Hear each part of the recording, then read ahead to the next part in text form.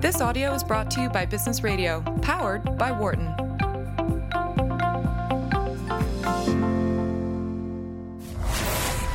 And now, from the Business Radio studios in New York City, this is the Real Estate Hour. Here is your host, Zach Scheinberg. Welcome to the Real Estate Hour on Business Radio, Sirius XM Channel 132. I'm your host, Zach Scheinberg, managing partner of Wind Raven, a real estate investment and development company based in New York. Proud graduate of the Wharton School and an adjunct faculty member at the University of Michigan Ross. The Real Estate Hour is live at noon Eastern every Friday, followed by Behind the Markets at 1.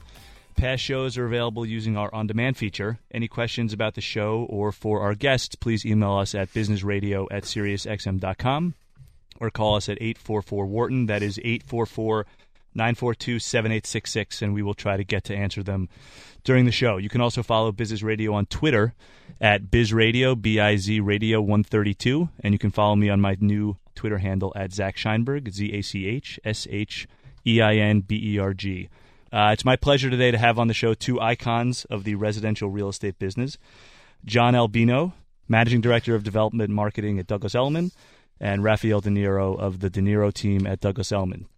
We are going to spend some time today talking about ultra-luxury residential condos, which I've worked on from the investment and development sides, and which Raphael and John work on from the development side, marketing, and sales sides, and which I hope to live in one day, because some of these apartments are absolutely magnificent and incredible, and we saw some yesterday that we're going to talk about a little later in the show.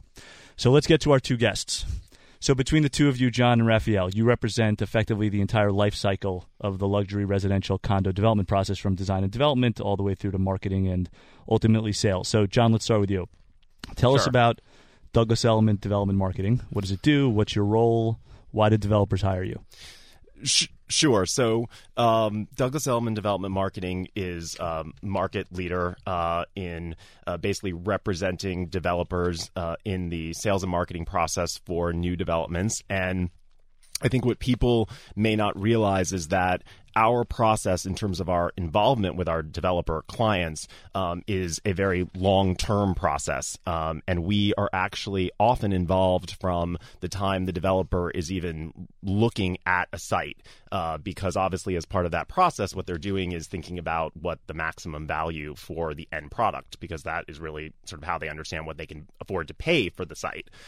So we're involved from the very inception of what the concept for a development would be, and then through to actually we are sort of ostensibly the proxy for the customers during the entire process of planning the development, in terms of what the unit mix should be, how large the apartments should be, what the amenities should be, all of the various criteria of what the product is that we will ultimately be responsible for selling. We're part of the process of creating that. And go ahead. So a developer would oftentimes, or all the time, will hire Douglas Elliman Development Marketing because they want to know, a developer has an idea in their head of what kind of product they think someone will buy, but you're never really sure, and it's never really good to go with the opinion of one person, a developer, and you're hired and your team is hired in order to tell the developer, well, this is what the market is demanding right now. Correct. And how to, at the end of the day, going back to my initial point, it's really about maximizing value. So developers, because it is a competitive environment, they're competing for sites, and it's really who has the vision for how to maximize the value for that site. And so we are the people that are able to come in and help them understand, help shape a vision for a site with them that we know will resonate with buyers. Okay, Raphael, so let's turn to you. Tell us about the de Niro team. When and why did you start your own brokerage team? How does that process work? And what exactly does a residential condo broker do? Sure. So I started the team in 2005, 3 people, and then slowly started to grow it over the following 3 or 4 years, and we're up to about 10 people now, full-time, 1 admin, and the rest are agents. What was the other question? What does a condo broker do?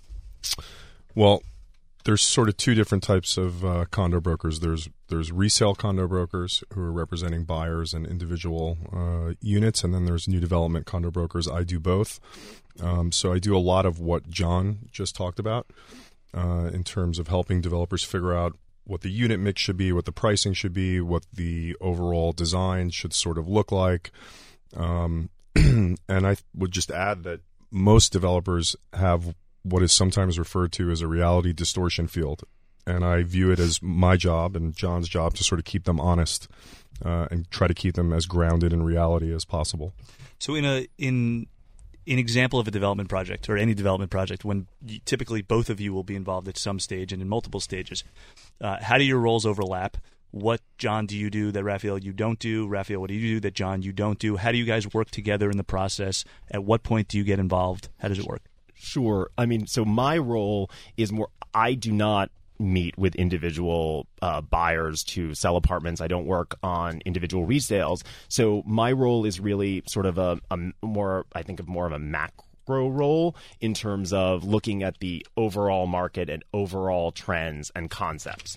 And then we sort of, what happens is we actually synthesize and kind of synergize together by having real-time kind of data from the actual brokers like a Raphael who are in the marketplace and hearing the second by second of what's going on. And then my role is kind of looking a little bit more overarching in terms of big picture concepts for developments. But they're very much hand in hand. So the information that comes from people like Raphael in terms of their interactions and their understanding of what's going on in the market, they work hand in hand. And so that's actually kind of the beauty of actually how we do things at Douglas Elliman, is that we do work together very, very closely. I have the cell phone number of every major agent at Douglas Elliman memorized because I deal with them all day, every day, and I get a lot of information and a lot of feedback about what's going on. And I try to sort of bring that together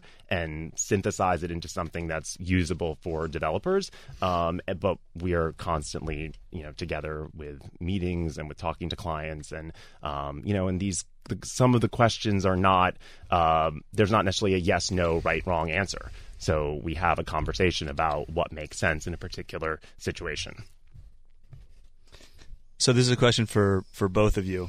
I don't know if you can actually answer this, but who is Douglas Elliman, and does he still work at the company? Wow. Douglas Elliman is no longer with us. But he does have, Douglas Elliman was a man, and he was actually one of the very first brokers to actually deal with multifamily vertical living product in New York back when it was co-ops. So it is the origins of the company and the pedigree actually do go back well over 100 years. We had our 100th anniversary, it was a couple of years ago. I actually thought this was going to go in a completely different direction. I thought that I should know this, it's a little embarrassing to say. I thought Douglas Elliman was a merger of two companies with two people's last names of Douglas and Elliman, so it's nice to learn something while I'm sitting here today. So let's talk a little bit about luxury versus ultra luxury. So there is definitely a dividing line between what somebody would consider to be a luxury apartment versus an ultra luxury apartment. So Raphael, what's the dividing line? How do you define it? Well, generally luxury is defined as anything above $4 million in Manhattan, which constitutes roughly the top 10% of the market. Ultra luxury, different people have different opinions on what that means. For me, it's anywhere from 20 to 30 million and up, which I sort of define as the super prime market. And so, of the ones that are in the condominium stock in the ultra luxury segment, just take, for example, New York City for a second. How many units are there that are of that pricing? That are currently on the market? Yeah.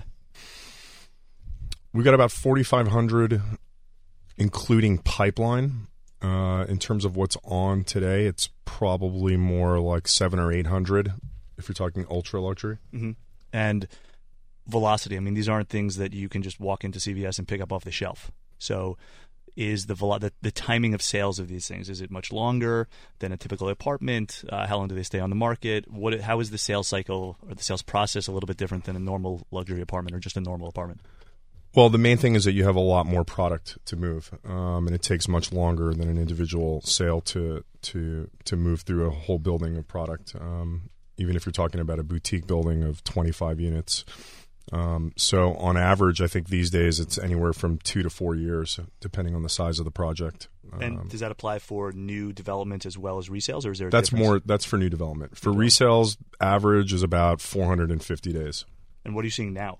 That's what it is today. currently in the market, given. Yeah. In a healthier time, it would have been more like 180, 200.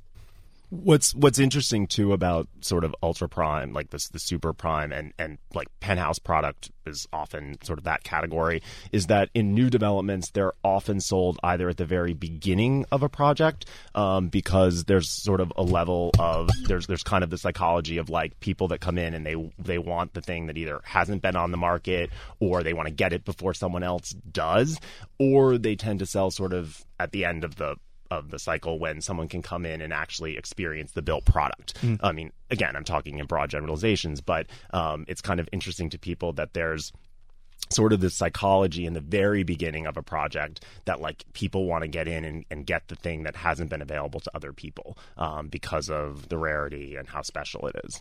So when you talk about ultra luxury, the focus oftentimes is, and part of the reason that Raphael, you are in New York, and part of the reason Douglas Elliman Development Marketing is based in New York is because there's so many ultra luxury apartments in New York City. But it's not the only city where these type of apartments exist. But there are a lot of cities where it doesn't exist. So what other markets would you consider to be an ultra luxury market where you could get units like this? And has it changed over time? Because if you go back 10 years, there are probably fewer cities than there are now. Yeah, so today I think it's New York, Miami, LA, San Francisco, but even Boston has a luxury market.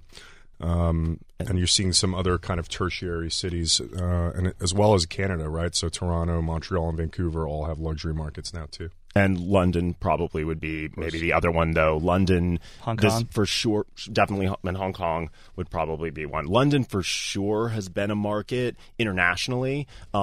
They do, I mean, as has been, widely reported in the press, they have definitely seen a slowdown based on some of the things that were instituted in terms of stamp duty, the taxes and those kind of things, those environment. And of course, Brexit, I think, has been, a part of that uncertainty.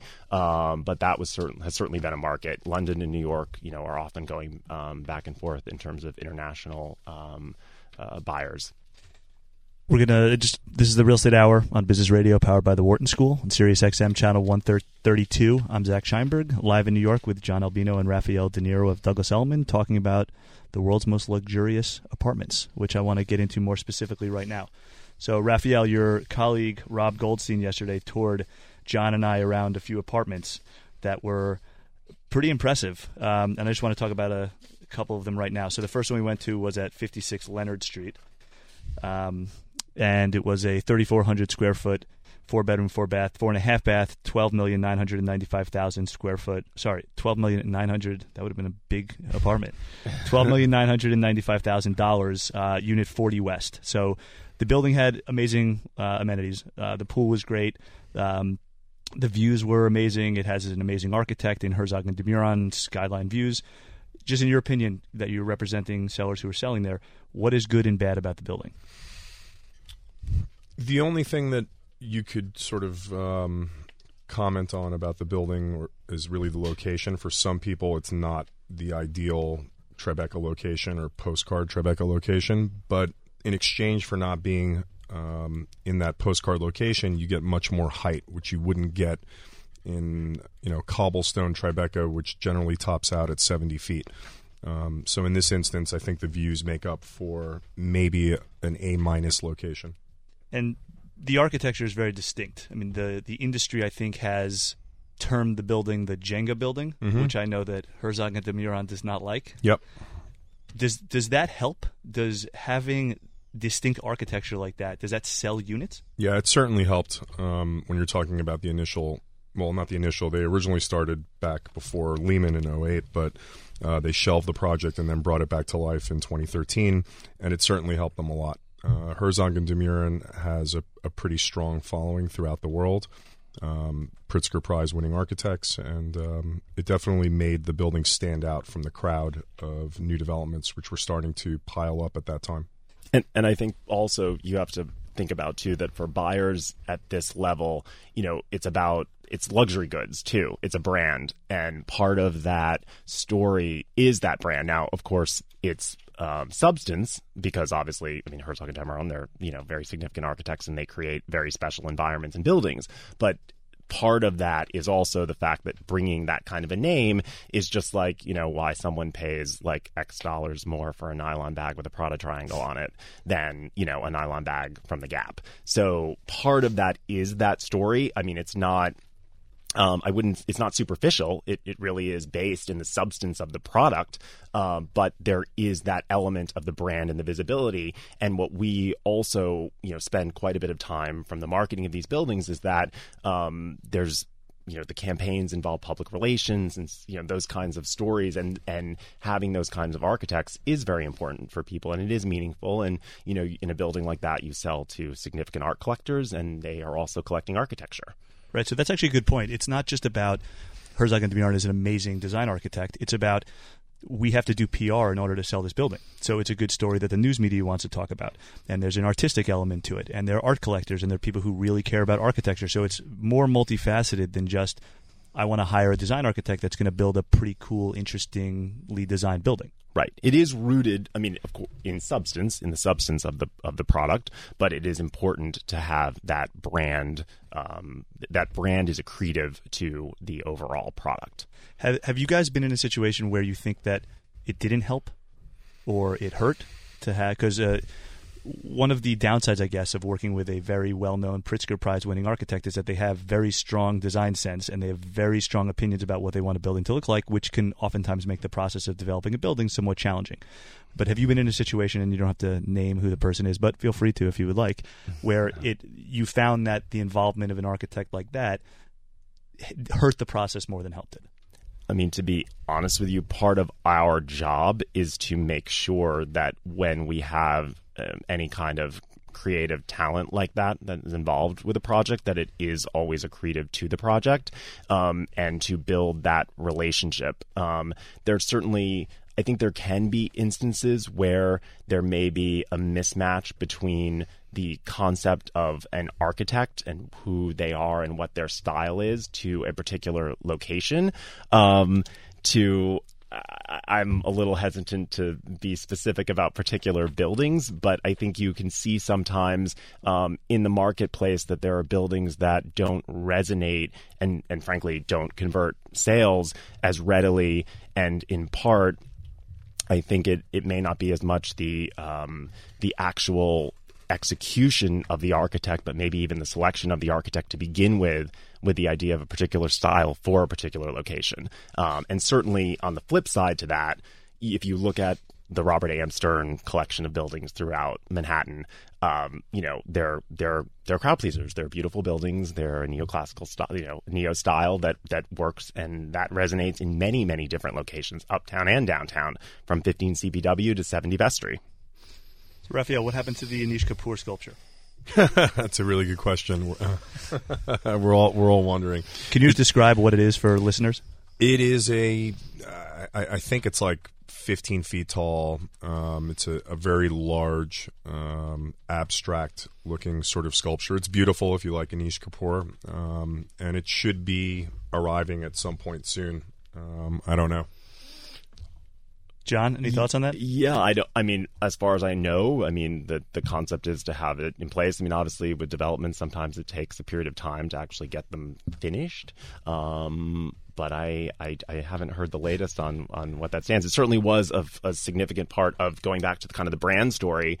It was this combination, it was Herzog and de Meuron, and then having an Anish Kapoor sculpture was certainly a part of what made that a very interesting and different, unique kind of a story. So I'm sure it's just, I guess, a question of timing. So let's talk about 30 Sullivan. So that was the second building that we saw. And John, you and I disagreed a little bit yesterday on which of the units we saw we would most prefer to live in. You preferred the views of 56 Leonard, and I preferred 30 Sullivan, which is 6,500 square feet, which was much bigger because I need more space. Because I grew up in the suburbs, so I'm used to it. 5 bedrooms, 7 bathrooms, 4 floors, plus a finished basement and a rooftop deck for a cool $12.5 million. So what I liked about it is that it feels like a suburban house, which is how I grew up and which is what I'm used to. The outdoor deck upstairs was beautiful. So Raphael, talk a little bit about what you like about it, what you don't like about it, what its challenges are, and what the selling points are. Sure. To me, those particular properties are sort of a hybrid of a maisonette which is usually a sort of like a townhouse that's carved out of a larger building, which has its own private street access plus access through the main lobby through a back door. These are kind of hybrids of standalone townhouses and maisonettes. So it's kind of an unusual category in that sense. There's only a couple of other examples of that exact situation that I know of. And I like the fact that you have a certain degree of autonomy when you're in a townhouse. You're not necessarily subject to decisions that your neighbors want to make that you may or may not agree with. And you do still have access, in most cases, to a larger condo development where there are amenities and services and a doorman. So in some cases, it's the best of both worlds. And where you can see all these units on your website? Yes. Which is? You can go to the Niro team at element.com. Okay. So 290 West Street, that was the third building that we went to see, which is right on the West Side Highway at Canal Street. We saw Penthouse B, and the designation is Penthouse B. I want to talk about it in a second. But it's 2,700 square feet, 3 bedrooms, 3.5 bathrooms. It's a duplex for $9,650,000. So the windows were great. There was great light. You had amazing views out to the west side and the park that goes along West Street, as well as the Hudson River. So on the Penthouse B, it was not on the top floor. Why is that done, and is it effective in trying to achieve whatever it's trying to achieve? Sure. So it's done on a fairly regular basis. There are usually more than one penthouse in most new developments. Sometimes there are several. When there is outdoor space and you're towards the top of the building, there's a tendency to label them that way. It's good from a marketing perspective. People seem to accept that there can be more than one penthouse, and most developers will opt to do that. Because I was a little confused yesterday when we went through. Because did we go up to the top floor first, John? We did on accident, and I think that and the keys didn't work. Rob couldn't get into the building. Correct. That's how we knew we were in the wrong place.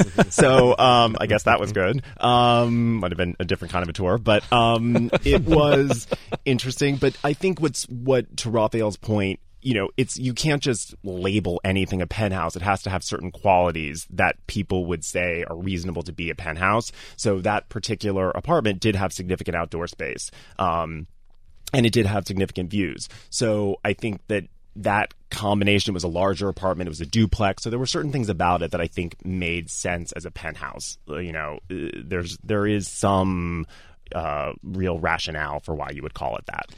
For anyone just joining, this is the Real Estate Hour on Business Radio, powered by the Wharton School on Sirius XM Channel 132. I'm Zach Scheinberg, live in New York with John Albino and Raphael De Niro of Douglas Elliman, talking about luxury residential real estate. So before we get into the next part, Raphael, are there any other units you're selling right now that you are particularly excited about, buildings that people should know about, that are from a design perspective or layout perspective, or anything that you are excited about now? Sure. We're working on a building called 108 Leonard right now, which is a full city block on Leonard Street between Lafayette and Broadway in Tribeca. It's in McKim Mead and White, architectural masterpiece by most people's measures, and really incredible ceiling heights, incredible amenities, and sort of an irreplaceable building that you could never build again. It would be prohibitively expensive to try to create that type of detail and ornamentation. And for me, that's the most interesting thing that we have in the marketplace right now. And I would just like to say, I too grew up in the suburbs, but I guess we must have had different experiences because I'm not trying to recreate my childhood version of that. So going back to our experience at 56 Leonard and views, I am a completely view-driven person in my experience of how I like to live in New York. I find it incredibly inspiring. The apartment that I live in now, I literally walked in and it looks right into the actual water of the river. So you just see it from everywhere in the apartment, and that was like all I needed to see. There's nothing else really that great about the apartment or the building. But so I'm totally views-driven, which is why I was drawn to the apartment at 56 Leonard. And speaking of projects that I work on, and actually with Steve Witkoff, Raphael and I both work on 111 Murray, which is sort of the kind of latest and greatest tower for Tribeca, which is also an 800-foot tall building with unbelievably spectacular views. And for me, like, it just never I'm always mesmerized by the possibilities and the view of New York City. Like, I could just stand there and stare at it all day long. And so to me, that's what, if I'm paying 10 million or 12 million to just look out over the whole skyline and all the rivers, just makes me takes me to a whole other place. And it doesn't get boring? No. Never gets boring. There's planes coming in. There's boats going by. There's lights twinkling. It's constant. It's like having a movie out your window every day, all day. It's the most spectacular movie I can imagine. But a silent film. Yeah, it's amazing because you can write your own script over it. It's like. And I, as a child of the suburbs, for me, it's I'm not looking out. My whole life I grew up looking out a window at a tree, and that tree, the leaves came and then the leaves grew. It wasn't that exciting. But when I look out at New York City and the skyline and the rivers, and it just feels like endless possibilities.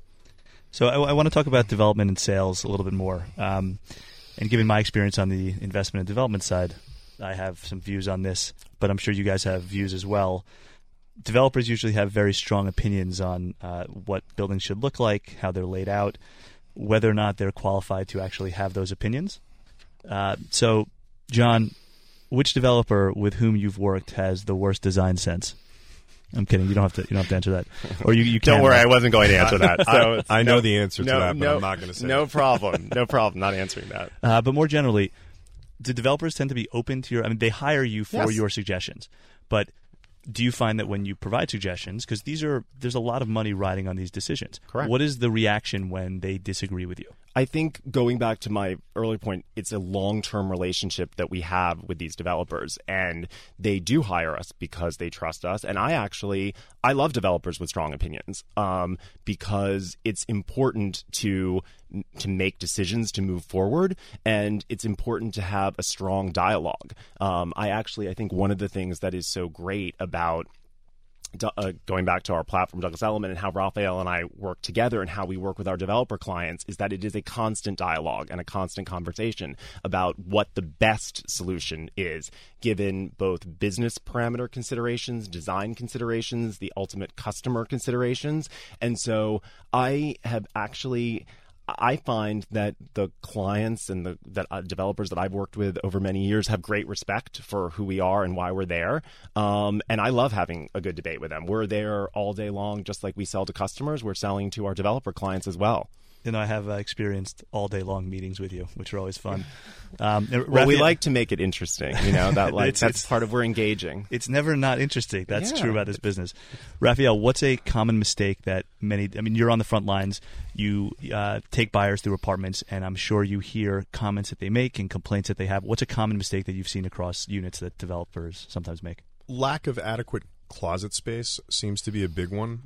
Another mistake is that a lot of developers, I think, get a little too caught up in what they like as opposed to what is saleable and marketable to a wide audience.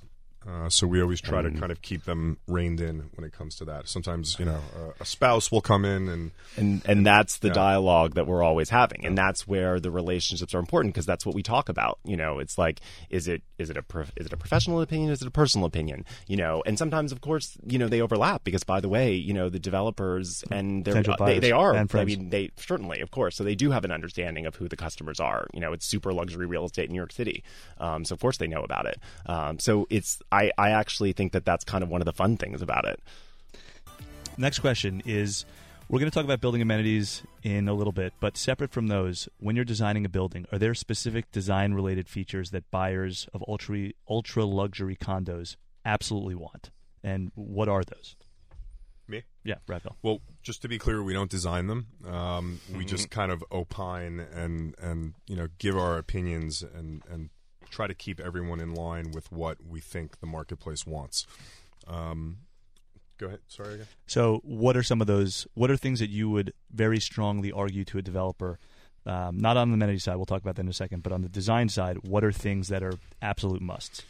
Ceiling heights being above, I'd say 9.5 and even 10 feet clear is sort of a prerequisite at this point for luxury. What does clear mean? Meaning that not slab to slab, but with the finished ceiling, you So still have 10 feet. The amount of space Yeah. where your feet go versus if you jumped up what you touched, Right. that is 10 Right. feet. Right. What we call finished floor to finished ceiling. Right. Okay, so ceiling height. What else? Yeah. If you're able to do it, a garage within the building, if you have a curb cut, that's a really big deal, and it's important to activate that and figure out a way to use that. A really robust health club or gym is really important also. If you have the room, that's something that's pretty much expected at this point. So in terms of layouts, when you guys, John, when you're working with a developer to design floor plans, in a layout, what would you say needs to be included? Well, for us, I mean, obviously it varies depending on the size of the apartment, right? So there are certain expectations and standards that we look at, and actually they're pretty readily quantified. We really look at exact standards when we look at a one-bedroom apartment, a two-bedroom, a three, a four, and we consider what the price point of that apartment would be, and what in turn what the demands would be from the buyers, like what the expectations are. Obviously, for many of these buyers, these homes they could be second or third homes, but they live in a very, their expectations are to live in a very gracious and refined way. So you have to keep in mind the proportions and the scale of the spaces, the actual galleries, entries, hallways, foyers, and how those actually lead into, living rooms, great rooms, and dining rooms. And it is, you do have to really think about the functionality of it, and how we spend quite a bit of time with layouts and actually looking at furniture layouts on those layouts to understand how the space could actually work. Also, the higher, as you get into higher price point levels, very often those individuals come in with designers. So if they're really serious about the apartment, they're going to bring their designer in, and that designer is going to start poking holes in everything about the apartment. So we have to anticipate that so that we already have the responses so they are laid out thoughtfully. So function is very much what we consider, and also in terms of sort of the graciousness of that layout and the width of the spaces, proportions, and scale. And certainly the principal rooms are the most important, meaning the entertaining spaces and the master bedroom and bathroom. So that's actually a good point. And I said to, when I was working for Steve Wickoff, I said to him, which he didn't think was a good idea, but I was early on in my career, so in hindsight, it clearly wasn't a good idea. Based on what you just said about how people are going to come in and buy an apartment and they want to redo some of it, because if you build a condo building that has 150 units in it, it's very unlikely. It's impossible that you're going to find 150 buyers that all like the same thing. So there are buyers who will come in and redo everything. So why? It's not as common as you think. When I say that someone brings in a designer or a decorator, I'm talking more in terms of more interior decor generally. Certainly at very high price points. I mean, we're talking, $30 million, $40 million, $50 million maybe. But the thing is, one of the reasons why we spend so much time working with celebrated designers and designers who really understand the lifestyles of the customers is that so that they don't have to come in and do that. Because if they are doing that, they're not really paying you for the value of that build out that the developer is spending money on, and that is a big part of what we're selling. So we're really trying to channel a style that they will appreciate and that they will be able to live with. And the other thing is coming in with a designer, and certainly some people are going to just want to do that. Like for them, it's like, it's a fun project. It's something that they enjoy. That's what they do in their homes. But for a lot of people, if it's a primary home, that's an enormous project, and they don't want to have to come in and deal with that enormous project and the unknown of the timeline and the cost that goes into that. So what we try to do is minimize that to maximize the value. But what they will come in and do, of course, is work with decorators who are very much involved in their decor.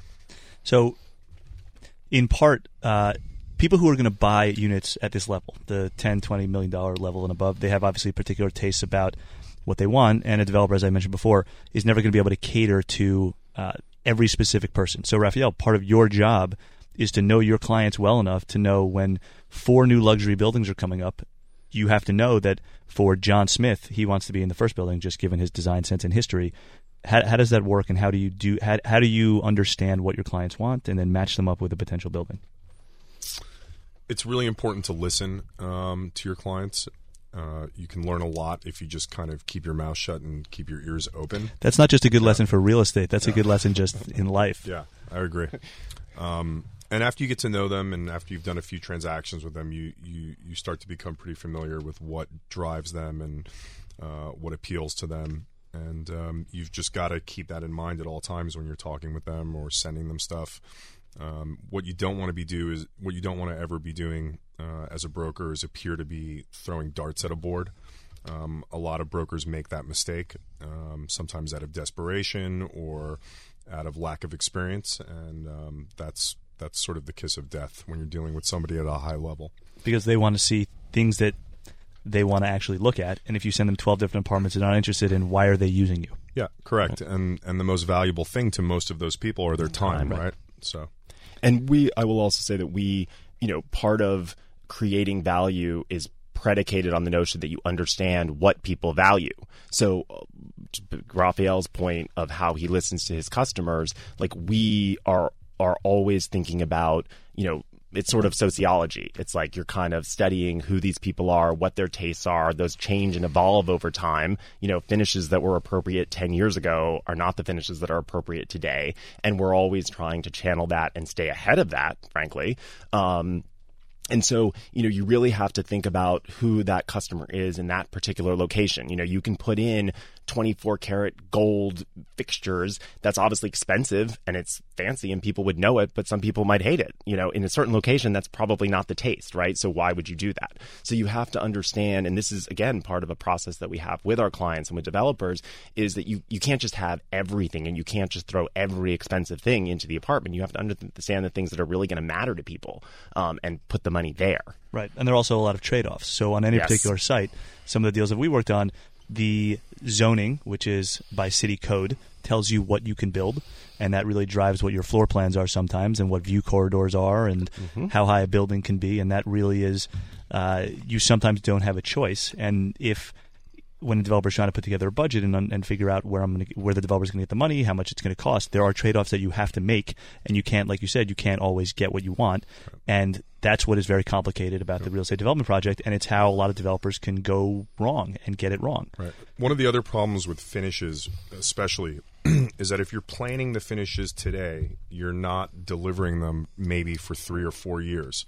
And in general, your finishes in an individual renovation that you do in your own home or in a new development basically go to zero after 8 to 10 years. So by the time you're delivering it, you're 4 or 5 or 6 years away from basically needing to gut it again. So what would you say, in your experience in the business, what buildings have stood the test of time? What buildings today, either exterior architecture, the interiors, are still relevant or still in demand, even though they were built a very long time ago?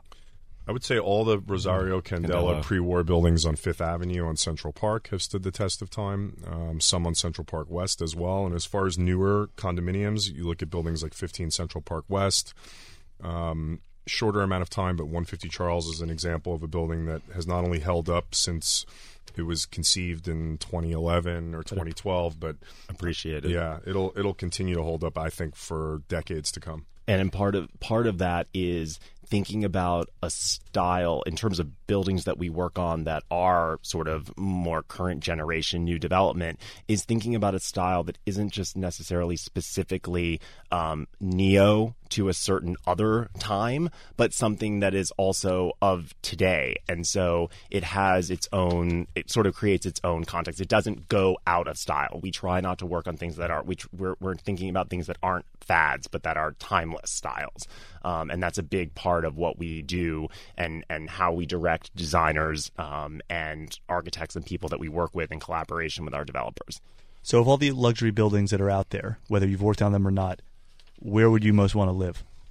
Well, for me, it's actually it's very easy. Speaking of 150 Charles, I'm a location driven person. Ultimately, I've spent 20 years living in the Far West Village, and it's the only place in the city that I it's my place that I love to live.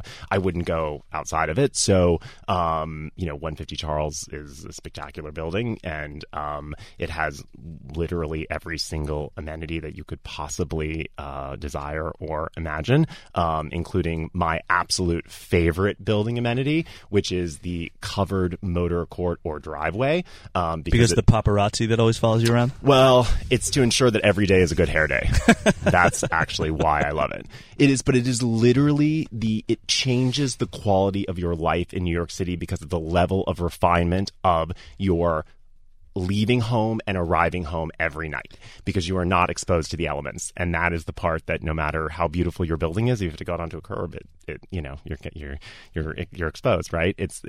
And by the way, though, to be, as you just said, paparazzi, yes, absolutely, it is a big part of what people think about for that. For me personally, not yet, but I do like my hair to look good. So. But that's a sign of a really good a very well executed development project, which is it changes the way that you live, and you love coming home at the end of the day, and you are sad to leave in the morning, and the lobby smells nice and everything looks good, and you just feel good there, and you feel at home. It's rooted in substance. I mean, it's not a superficial treatment of something.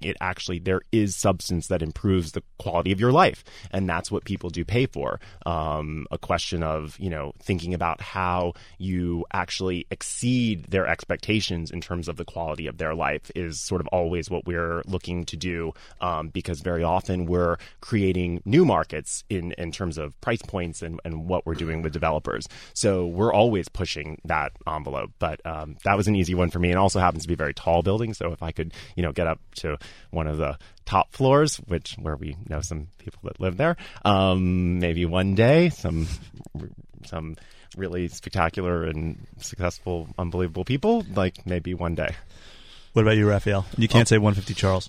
I'm actually with John. Yeah, I'm not trying to. You have to say 150 Charles. Charles? Yeah, I'm not trying to be lazy. I'll tell you why. I'm a West Village guy since 1986. There's no other neighborhood in Manhattan that I would ever want to live. And for me, 150 Charles is the most blue chip building and location in the West Village. Interesting. I did not think that there would be consensus here. And by the way, we're not trying to sell anything there. Right, so we already it's not sold, like we're trying to plug that building. It just happens to be the truth. Right. Well, one interesting thing about Charles Street, which I worked on peripherally a little bit when I was at Wyckoff, was when you guys went out to start selling the building, 91 units were sold in about 11 weeks, which is 14 or 15 weeks, but which is close. incredibly fast. Mm-hmm. Correct. Which makes you think that if you had slowed it down a little bit, would pricing have been improved? I personally don't think so. I've heard people say that. The interesting thing to me about 150 Charles was that it was the first large-scale, ground-up new development post-Lehman Brothers crash, which was September 1508, right? So we were the first big building to come out of the ground. And nobody really knew. And to be perfectly honest, some of the equity partners on the deal felt that we were overpricing it.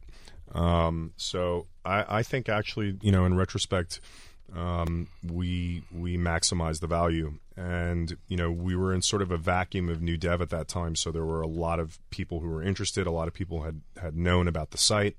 The site had been shelved before, right after Lehman's collapse, so it was out there. And people want to be in the West Village. For most ultra luxury buyers, it's West Village or Central Park. We have to take a quick... This is the Real Estate Hour on Business Radio, powered by the Wharton School on Sirius XM Channel 132. I'm Zach Scheinberg, live in New York with John Albino and Raphael De Niro of Douglas Elliman. For those of you who want to give us a call, ask any questions, 1-844-WHARTON. That's 1-844-942-7866, and we will try to answer them while we are on the show. So, John, let's talk about pricing for a second. So during the design process, the developer has to price the building, meaning each individual apartment, because it's required by the New York State Attorney General when you're trying to get a condo offering plan approved. Prospective buyers want to know where they're going to start negotiating, and the developer needs to know what the total revenue of the building is going to be. So how does this work? Where do you even start to price a building? What do you mean negotiating? But so we price buildings the way that customers look at buildings and look at individual apartments. So it's a very granular process. It is considering all the specific qualities of an apartment that a purchaser would look at in terms of the overall location, the building itself, all of the amenities and lifestyle that's part of that, and then the actual individual qualities of that particular apartment. And we go so far, so you're talking about light, you're talking about view, you're talking about ceiling height, you're talking about layout, all of those kinds of things. And we actually very often we do, going back to sort of a more quantitative approach, we have ranking scales across, as we look at different apartments and buildings to understand how they sort of almost like creating a score so that we can kind of understand a framework. Then that's one part. And then there's also, that's kind of a little bit more of like science. And then you have a score of a building and you're just kind of understanding the individual apartments and obviously within the framework of what the market is and kind of comparables, which is sort of a controversial word sometimes for people because, very often. No building is comparable to their building. Correct. And we're always, and by the way, to be fair, we're, very often we frankly, we sort of specialize in this of like creating creating markets, like creating price points that haven't been reached before, because for reasons that are very solid, going back to substance of the product, like you create something that is different and is at a qualitative level above what has been existed before. And sure, that should garner higher prices. So we're always trying to assess that as well within the framework of what I call market indicators, so that you understand kind of what other things people might be looking at and you understand the prices of those types of apartments. And then we also look at kind of a little bit more of after we've taken a more quantitative and scientific approach, we also kind of consider like, hey, how might someone, sort of feel about this particular apartment relative to another apartment in the building. So it's very multifaceted and it's very granular and it's an incredibly, as you pointed out, these are, hundreds of millions, if not billions of dollars. And so the process of pricing the individual apartments is something that we take very seriously and spend hours, days, weeks, months working on to really fine tune what that pricing is and what's appropriate, and again maximizing the value for our developer clients. But a lot of it is there can be quantitative analysis you put behind it, but a lot of it's subjective because when you have a lot of different factors, you ultimately have to make a decision. So, Raphael, I want to run through some different features in a building, and then tell me whether or not these will increase the price, decrease the price, or no change. Sure.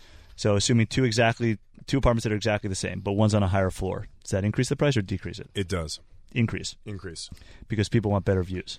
Better views, and there's a psychological thing in New York that, the closer you are to the street, the less valuable your space is or less desirable. Did you want to add something, John? Well, the only thing I wanted to make a note, which is unusual, but sometimes you might have a situation where a lower floor has a little bit of a different perspective because of height. You might be over the view in a way. Mm-hmm. So it's something, but by and large, what Raphael is saying is absolutely correct. Just all other things being equal. Yeah. So a townhouse apartment rather than an apartment building. A townhouse apartment? Or a townhouse. A townhouse that has the exact same layout.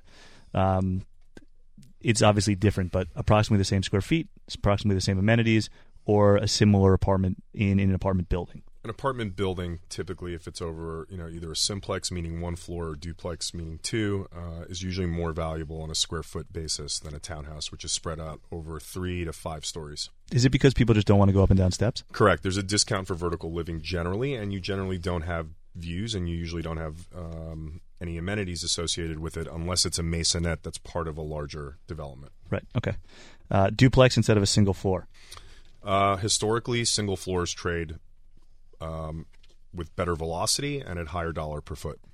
What about floor-to-ceiling windows, which give you better views but probably cost you more with your utility bill? Split. Some people really like them. Other people feel like it's living in a fishbowl. But if you're on a high floor, people probably don't see it. It depends. Serious art collectors aren't always big on floor-to-ceiling windows. They have to put special tints and film on the windows to protect the artwork and furniture and floors. It really depends. So we already talked about parking garage in the building. That increases the prices? Yes. I think so, yeah. City view or water view? That's an interesting question. I mean, I think that foreigners people go for what? Foreigners will take a city view, a big city view. In most cases, there are obviously exceptions. Domestic people, I think, are more interested in park or water. Right. I also think that it's a lot of personal preference. I think. I mean, it's not. There's not necessarily like, oh, well, just because it had that, it would be, more, a spectacular, unbelievable city view. By the way, sometimes, you can be very fortunate and you get them together, right. Like 5600, yeah. Right, 111 Murray, like you get, actually the 11th, the new massive, that spectacular project in West Chelsea, you get river and city views. Outdoor space? So outdoor space is interesting in New York because our weather is not great for 8 months out of the year. So it doesn't get used that much, and there is not as big of a premium placed on outdoor space as one might think. That being said, I've noticed, at least anecdotally over the last 15 years, that LA and California-based customers of mine tend to want outdoor space. And by the way, what's spectacular, amazing in LA, of course, is kind of that sort of indoor-outdoor living experience. And actually speaking, the Edition property that 20 residential condos with John Pawson that we are working on now with Wyckoff, is all about kind of indoor-outdoor living, so that it's just like seamless, and people are like, that's absolutely how people want to live there, because you're connected to the outdoors even when you're inside. What about a celebrity used to live there? Does anyone care? Not really. It's got to be someone who's such an important historical John figure. Lennon. Yeah, that's meaningful to some people. Rudy Giuliani. But by the way, I will say that it's an. Obviously, there's sometimes with new developments you see that someone says, oh, so and so was looking at the building or there and whatever, and going back to the point we talked about PR, it can create some buzz and make it interesting. I mean, probably the most successful building for that would have been 443 Greenwich, in terms of talking about a lot of international celebrity buyers, and also going back to the paparazzi. They have a truly covered parking with a driveway and that goes into the building, and it's completely paparazzi proof. Thank you very much. We are unfortunately out of time. That's the show for this week. Thanks for listening. I'm Zach Scheinberg. Keep it real. For more guest interviews, check out our Wharton Business Radio Highlights podcast on iTunes and Google Play.